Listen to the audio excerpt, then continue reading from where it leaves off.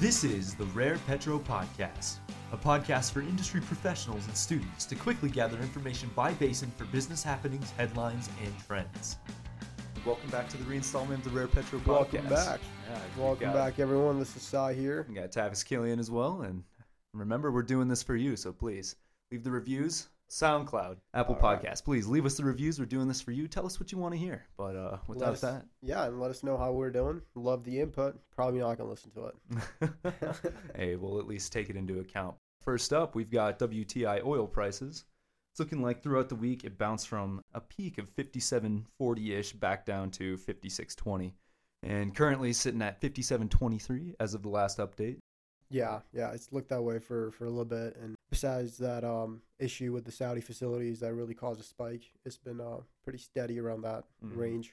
But let's get started here. So the month of October, one and the biggest, I guess, foremost thing that we all want to know about is Halliburton and what's going on with these guys. The biggest reports that we have is close to 650 workers being laid off all across the Rockies region. Now, that includes Wyoming, Colorado, New Mexico, and North Dakota. And that's, again, 650 employees in the entire region.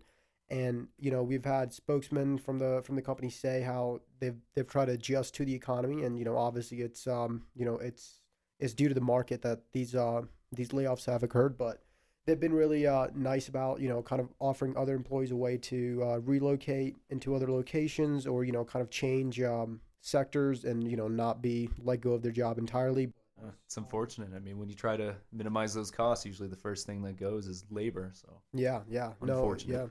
No, 100%. And it's you know, kids in schools, you know, they're getting told even with their career fairs that, hey, like we don't have any spots for you, you know. So Halliburton's really taking their time to rethink a lot of their decisions and, you know, how they want to spend this money. You know, in this economy, it's all about being efficient. So I guess, you know, they're taking control of that. Talking about the Powder River Basin here, did you notice, Tavis, with Samson Resources, they reported their data for the first two horizontal Turner Formation wells in their Hornbuckle area, right? So these wells are reporting an IP30 of 1,708 BOE per day. 80% oil. It's certainly not a dry well. Yeah, not at all. And that's those numbers are looking good. And, you know, that's just a typical 10,000 foot lateral that you're looking at. So, you know, I want to know exactly how they're getting those numbers up. You know, I want to see them keep doing it. Yeah, I want to know what's happening in that region. They brought up two, and the other one reported an IP30 of 1,674 BOE with 88% oil. So, yeah, they've got good numbers coming out of that region. So I guess good job on Samson Resources' part and, you know, figuring out where and what to do. Yeah, to go along with that good news, jumping over to the Marcellus, shows that Pennsylvania sees that water quality on 14 of 16 sites that they tested reports as good or excellent. Yeah. And it's uncertain if those last two are a result of fracking, but hey, that's good numbers, especially what you see. England just banned all fracking because they stated that they weren't sure how the rocks would respond to the stresses over time, but with reports like this, I think we can win people over. Exactly, right? It's good data. This report came out by the, and here, just hang on here a bit with me because I don't know how to pronounce it the right way, but it's the Susquehanna River Basin Commission, right? So I'm going to take a wild guess here and say that this is related to it's a commission within Pennsylvania, and it's, you know, around the Marcellus Shale. And this authority, I guess, this figure, you know, they have an entire sector of remote water quality monitoring network, which literally deals with this. And yeah, their scores are looking good. 14 out of the 16 stations they tested are saying it's good, right? And you know, these guys have been doing this job, and it's a conservation agency, right? They've been doing it since 1971. So this says, you know, this isn't a report or a number that you can kind of just refute or kind of like put on the back burner because, you know, you don't know or you don't trust the source. This is coming out from good. This is good data and these are good findings. Yeah. So, yeah. This one's gonna be hard for CNN to turn around, right? Oh, yeah. With numbers like that and they're making money, I mean, come on, you can't blame it. You can't say it's bad. And hey, that goes hand in hand with, you know, what we're gonna be noticing in the Marcellus with stuff like that. That's, you know, that kind of gives our industry a better outlook. On top of the fact that USGS just put out a report actually earlier this month stating that they found, well, not found, but they see technically recoverable 214 trillion cubic feet of natural gas. Trillion with a T. Yep, and that is just, this is, so look at the wording, right? This is, the way they word it is 214 trillion cubic feet of undiscovered, technically recoverable, continuous resources of natural gas, right? So that 214 is just talking about conventional and unconventional ways for us to be able to get that out, right? So we're still talking about, like, there's still probably more down there, but that 214 trillion cubic feet is something that we can and should be able to get out of the ground. Yeah, the only thing that worries me about that is technically recoverable. So I'm wondering if that's best of the best tools, best of the best facilities, but still 214 trillion. Yeah. Even if it's just half of that, that can be accessible by some smaller companies. That's Yeah. money to be made. So No, for sure. And then with the shale play up there, man, there's just been a lot of operators. Production has just been going up and up in that whole area, it's right? a result of that tech, right? Because I think in that article, if I'm not mistaken, 20 years ago, they were estimating 2 trillion Yeah. of technically recoverable. So with Yeah. the advance of technology, research, See, it's still that 100 shale. Yeah, times it's more. still that shale boom we're living off of, right? And we're going Mhm. to continue to, right? That's hey, fingers crossed. I don't Right? see it. Hopefully Yeah. I don't see it going soon. Hey, Depends on fingers future crossed. legislation. Yeah, 100%. That's definitely true. Always got to account for that these days, right? That's an issue. Hey, talking about governments and legislative authorities kind of doing a sin. Where are we Let's going? Let's talk about California. Yeah, I knew Let's it. talk I about good knew old it, yep. California. So California's governor, Gavin Newsom, as we all are very well familiar with him, has signed a new law which is single-handedly intended. So understand this, Tavis. This is sole purpose of this law is to kind of just stick it to the Trump administration, right? We're not going to take sides here. We're not going to be political. But we're going to try not to. we are sure going to try not to, but we're not going to, like, the whole goal of this thing is to just, kind of stick it to the Republican Party, essentially, or that Trump administration. This isn't even for the goals or what he intends to do with the purpose, right? So this law, I guess, that's been put into place has literally been to counter the oil and gas production that the Trump administration kind of opened up in California, right? So this says this law essentially bars any California leasing authority from allowing pipelines or other oil and gas infrastructure to be built on state property. Now, do you understand how how this limits? Oh, yeah, because, I mean, when most people hear about this, I think they go straight to, boom, national parks. Well, of course, that's something we should try to protect. Yeah. But there's a lot of state-owned, government-owned land, Bureau of Land Management, tons of property that's technically owned by the state or the feds that could be developed that is not a national park or a national recreation area. It's land that mostly goes unused, a lot of it not very fertile for agriculture, so why can't we develop these plays? But Well, see, it's that category of protected public land Yep. and the connotation that comes with that, right? I'm all for keeping our lands Oh, the of way course. they are and the way beautiful they are, right? Montana, I love going up there. The land up there is one of the it's that state by itself is a beauty, right? Wyoming similarly. But we're talking about, again, this is California first of all, and secondly, this protected public land. That's a broad term, right? Now, I want to know is exactly where there's even a future or potential of oil and gas development. Just because the land's free doesn't mean an operator is going to make a jump for it. Doesn't mean that they're all going to rush down there and not consider the cost, right? We're all in this business to be economical, and you can't have that. It's just the incapability of understanding that that's not going to happen. But either way, this law, what really kind of gets me about this is, pipeline. I get it. You don't want to put pipelines through protected land, yeah, right? if we didn't have to, Yeah. we wouldn't. Yeah, like we can, what, I will just go on to say that, sure, that one report that, came out saying that those, or whatever, however many number of reports, I get it, potential issues with in the future, or, those one-off cases where pipelines can potentially, cause some damage. But for you to say pipelines or any other oil and gas infrastructure to be built, now you're just limiting production. Now that's a plant that could be put in for, simple process engineering. You're limiting job industries within different sectors, not just oil and gas at this point. I'm kind of hoping that they see that because there's so much tax kickback from the industry, maybe not in California as much as other states, but that funding goes back into first responders, elementary schools heavily, and hopefully that's not something they miss out on or just tax other people's income more. So, and hey, let's talk about a state that could use more funding to help better its state itself. And I feel like California is number one. God bless all the people that are affected by the fires down there. Hey, you're still going to need public funds to be able to help cover a lot of those expenses. Yeah, money doesn't grow on trees. And hey, wherever money is coming from, California is single-handedly taking measures to check it out. California, there might not be something wrong with it. Yeah, give it a shot. And then what you were saying with it is a direct jab at the Trump administration. I thought that would be most of the motivation, but then Ann Alexander, she's an attorney for the Natural Resources Defense Council, mentioned that in a perfect California, we wouldn't be producing or using oil at all, and we hope to get there someday.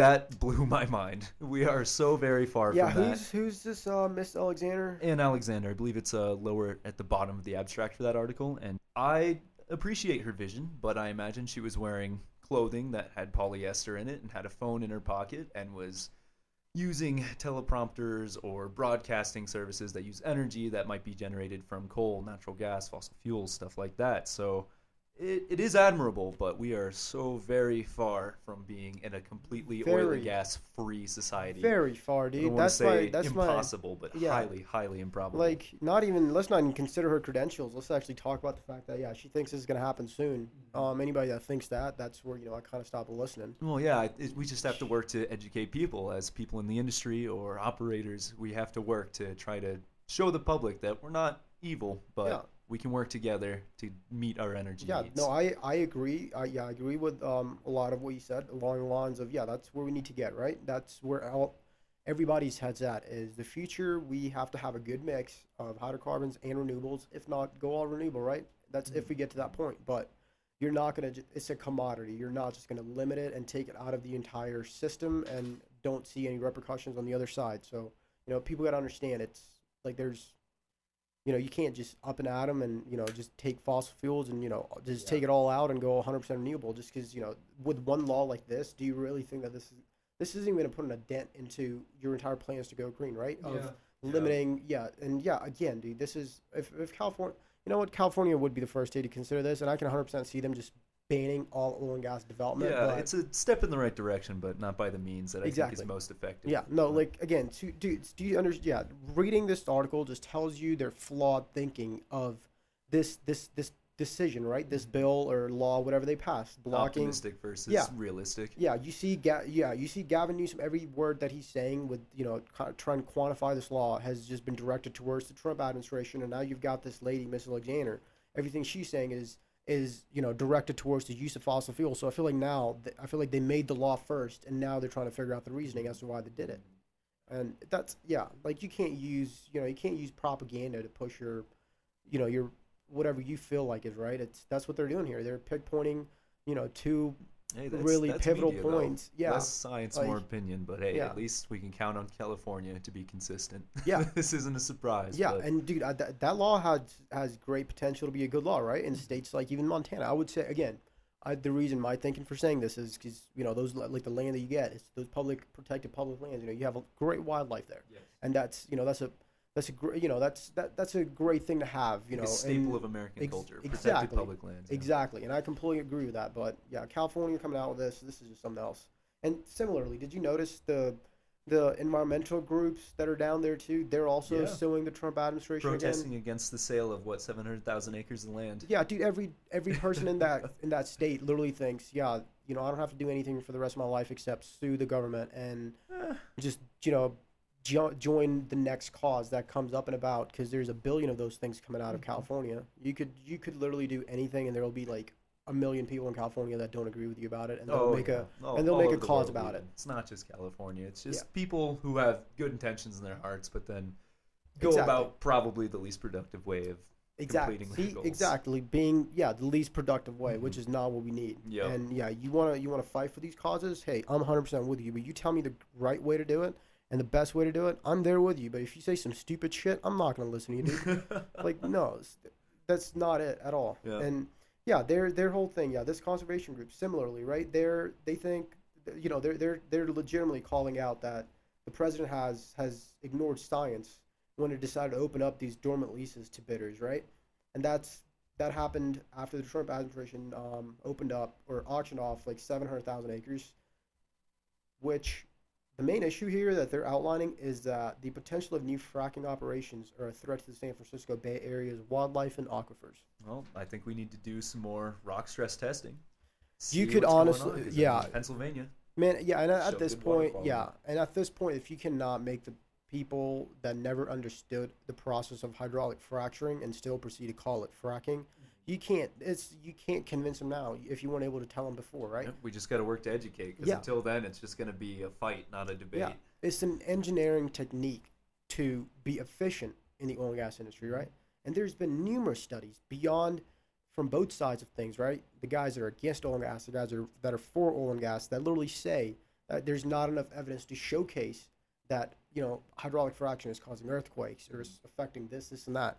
And it's just it throws me off that their main concern again here is they're just putting in these laws, and then their reasoning again, even with this group, is we're trying to protect the wildlife in the aquifers, and that never came up and about before because there's been numerous other development being done there for housing. That's the biggest thing is the expansion in California, and nobody ever bats an eye to that.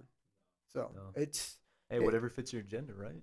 And it's literally whatever's a trending topic, and people's need to feel relevant and the need to jump on shit and tag along. That's all you see here. That's a whole lot of California talk. Should we jump over to the Permian? Yeah. I get it too. It's easy to get sucked into it. Man, that I could talk about. Let's talk about something good. Let's talk about good old Texans, man. Good people, great food. Let's talk about the Permian Basin. Did you see what Occidental Petroleum did recently? Solar power. Yeah, baby. We're talking solar energy here. We are actually utilizing renewable energy rather than just talking about it like Gavin Newsom in California, and actually doing something with it. So Oxy comes on out. When they announced this, what's it say? October 3rd, right? Yeah. Yep. Yeah, they start off their first solar power facility to literally power the drilling. Yeah, they zoned off 120 acres, and they plan to have 174,000 panels down to have a 16 megawatt capacity, and that's maximum capacity. And I think this is great. Yeah. But I hope it's not their only source they're relying on because cloudy days, night. Hopefully they've got some batteries to hold the power. No, they definitely should, and it's a transition. I feel like this is like a trial and error sort of thing for Oxy, because again, we all understand, like we were talking about earlier, right? Any person that understands what's happening and what the outlook of the world is, right? Understands that renewable should be an integral part of our energy consumption and should be used for that. It should be used as a source, and I feel like that's what Occidental's doing right now. Because I bet you that's not the cheapest source of energy that they can acquire right now. No, of course not. Not at all. They could go the traditional route. Exactly. I think it's great. These things don't have to be mutually exclusive, so why not integrate them? Exactly, right? And then that's a good thing, right? Similarly, trial and error. If this goes well, you're going to see in the Permian Basin, especially with Occidental Petroleum, which as of, this month's the past month's production, they're what, in the top 10 of the highest producers. So that means, a shit ton of leases that are under their name and a lot of drilling that's happening with their name. And if they take this act on and kind of spread it all across the board, that's a significant chunk of, energy consumption and energy use being generated through solar energy. And that's great. My only concern is with that many panels, how many drills they can supply. I mean, there's a lot of torque. There's a lot of weight on bit. I mean, if there's someone out there, we have an electrical engineer in the audience. Please, we'd love to see the calculations. Yeah. How many drilling rigs can 16 megawatts support? Yeah, that would probably be the first question. Yeah. Power storage and effectiveness. Yeah. Well, yeah, hopefully, even if they could probably use that, source of energy on anything that's needed on the pad itself, within the field kind of, and then this all still going to get used, right? That's still, that's still limiting your fossil fuel consumption, and that's good. That's always good to see. Good to see. Props to Occidental. Exactly. Big right. Fan. Yeah. See, do you see that again? I'm sorry, I got to go back to California. Did you see that? Did you see the difference right there? We were talking about California and the things they potentially, one or the other, right? Yeah. The things they potentially want to do to what did Miss Ann Allegander say to potentially get there one day soon, whatever, right? That's what they said. And this is a stepping stone for that. And then we move on to Texas, and they're actually doing something. Perfect. There's a difference for you right there. But you know what? Action. Yeah, you got to stop me from talking about Cali. No, it's okay. I can always cut it out later. Yeah. Hey, let's pop over to the Eagleford. E&P Energy filing for bankruptcy. Yeah. No, I read about that. The E&P Energy filed for bankruptcy on it was earlier in October. It's been tough for a while. Yeah. It's looking that way. That they've struggled for years, and then they finally got to the point where prices just didn't rebound when they needed them to. Exactly, and the debt's the biggest thing. You gotta be wary of your balance sheets, and if you're not doing that, and along with the fact that production's probably not the best thing in Texas right now due to all the pipelines they're recently just getting around to putting in, and all the other factors considered. I mean, I'm not going to say it was a great decision. Hopefully everybody that was involved or affected by that is doing well, but hey, it makes sense. In this economy, cut your losses rather than, keep acquiring debt and, kind of keep digging yourself that hole further and further. So, What but else we got going on there? dude, we're still talking about Callan and Carrizo. Remember last month when we talked about their merger? Oh, yes. And yeah, dude, both sides are on board, but none of the investors, people whose money's actually on the line, like this decision whatsoever. Now the votes, yeah. They're being proactive, though. They're filing for those drilling permits. Yeah. Right up until the closure of that deal, right? Exactly, which is why. So this deal is going to be, is actually going to be tomorrow is going to be the controversial vote itself between the two companies. And what we're seeing is that if this merger is approved, we're going to see that this combined company, whatever they call it, is going to become one of the top 20 drillers in the state of Texas. And that's a big accomplishment because there's a lot of them down there in Texas. Mm-hmm. And yeah, exactly. And that's what we're saying. A great point that you brought up is something we should realize is that in this whole time period until this vote, all we have seen is that both sides of these companies, Carrizo and Callan, are going out there and they're putting in drilling permits. Carrizo's filed for 15 drilling permits, and then Callan is on the western end of the Permian Basin, and they've filed in 41 drilling permits so far this entire year. Yeah, we got to consider, the effects of this. What they're trying to show is essentially to these money guys that, hey, we got plays. We're looking to make moves. Exactly. They're trying to tell them, like, hey, man, like, I know you don't like the decision right now, but hey, it's looking good. That's what they're trying to show them. And hey, this is a strong. They're positioning themselves to be a strong player, and they already were. They both are equally still exactly. And then it's the fact that now they're becoming they're becoming somebody you don't want to mess with. And the main thing is, like, we could sit here and talk all day about their value and how they've expanded their value and how they're planning to expand their value further. But if the guys whose money is backing up this entire deal don't believe in it, it's not going to happen. Doesn't matter. Exactly. Doesn't matter what we say because the money talks. Exactly, which is why these guys are, trying to show them. They're trying to show them the numbers. They're trying to show them the data. Like, hey, man, like, I've got you covered, like, your money's not going away. So hopefully it works out in their favor, but we only got to wait, another about 24 hours to figure out if this goes through or not. Hey, so the listener will know before we do. Exactly. No, 100%. Yeah, by the time, that probably will be true. Not too much going on in the DJ Basin this month. Good old home state. Yeah, we actually have.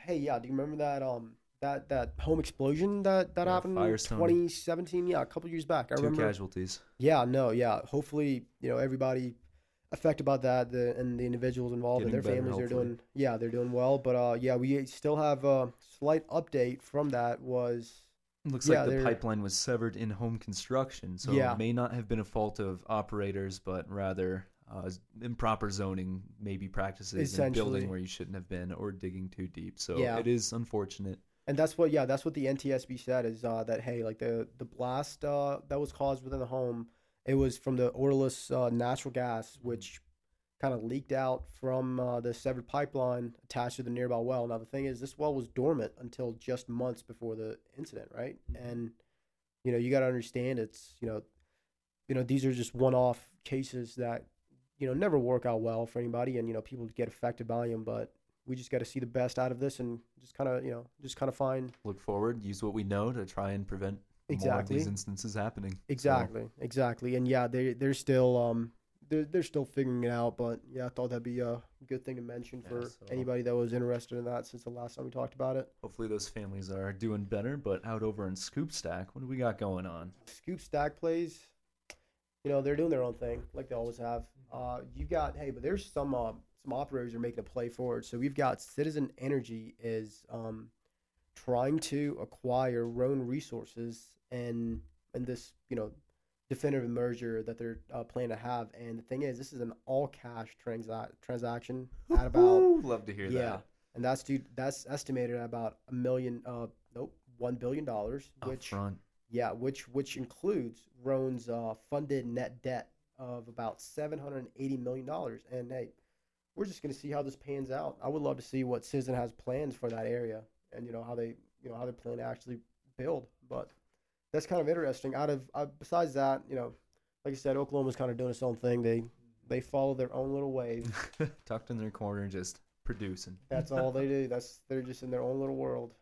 All right. Past that, what is Bakken next? Yeah, dude, the good old Great Bakken. news. Yeah, the good old Bakken's been Booming. yeah. Absolutely booming. Latest North Dakota oil and gas figures show record production for the month.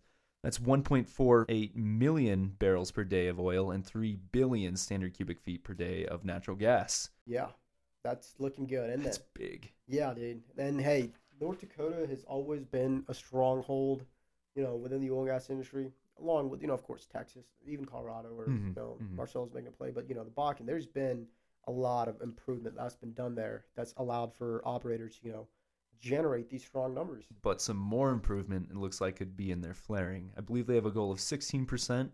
In August, it was 24%, but it's lately been down to about 19%. So still room for improvement, but headed in the right direction. Yeah, so the state law allows them to be at 12%. 12%. 12. Yeah, and see, my thing with that is, I get the percentage that you want it to, you want to maintain. Obviously, there's regulations, laws in place for a reason, but I've read on, other reports, kind of like on another view of this topic, right? The whole flaring issue it's generally been the public acceptance where people are seeing this enhanced, drilling activity, although the rig counts are down. So, it's still moving in a periodic manner. But what you're seeing is people are just not comfortable with, seeing flaring and, kind of seeing that happening in their, within their area, or, kind of just off in the distance where they could even see it. And it's literally the public's view and perception of flaring that's causing the state to, kind of really, really buckle down on the oil and gas development and kind of limit their use. And I do agree, hey, if there's a law in place, it's for a reason. So I do think, hey, we got to cut that down, bring it back down to 12% like we should be at. But looking at 19, I think we're right up there. If they've brought it down about 5% already from 24% to 19 in less than a month, I feel like it was a couple of months. But... Yeah, and I feel like they should be able to reach that goal of 12 too, right? And easily, eventually. And also, I don't know. It looks like that there's speculation that more gas could be extracted if there were more facilities. So more oil and gas production, which would mean, again, probably more flaring. So it's going to be a balance of exploiting that new production and trying to meet standards. But I definitely think it is totally attainable. Just give them some time, and they'll reach that 12% goal. Yeah, no, I think they should be able to do it. But hey, besides that, North Dakota's doing good, doing well. We're just going to keep up with this flaring issue, see how it kind of impacts the day-to-day there. That's it for our October segment. Thank you for listening to Rare Petro's podcast, brought to you by Rare Petro. Be sure to let us know what you think, because we want to talk about what you want to listen to. Check out Rare Petro's other products, such as Truck Track. Stay updated and stay on track. And also check out DCA Advantage. Understand your reservoir by the most economic means available. We would like to end this segment by reminding you your hosts, Cy and Tavis, are current petroleum engineering students, and as such, anything stated in this podcast is simply our research. So let us know if you hear of any irregularities, and we would love to update them. Thank you. See you next month.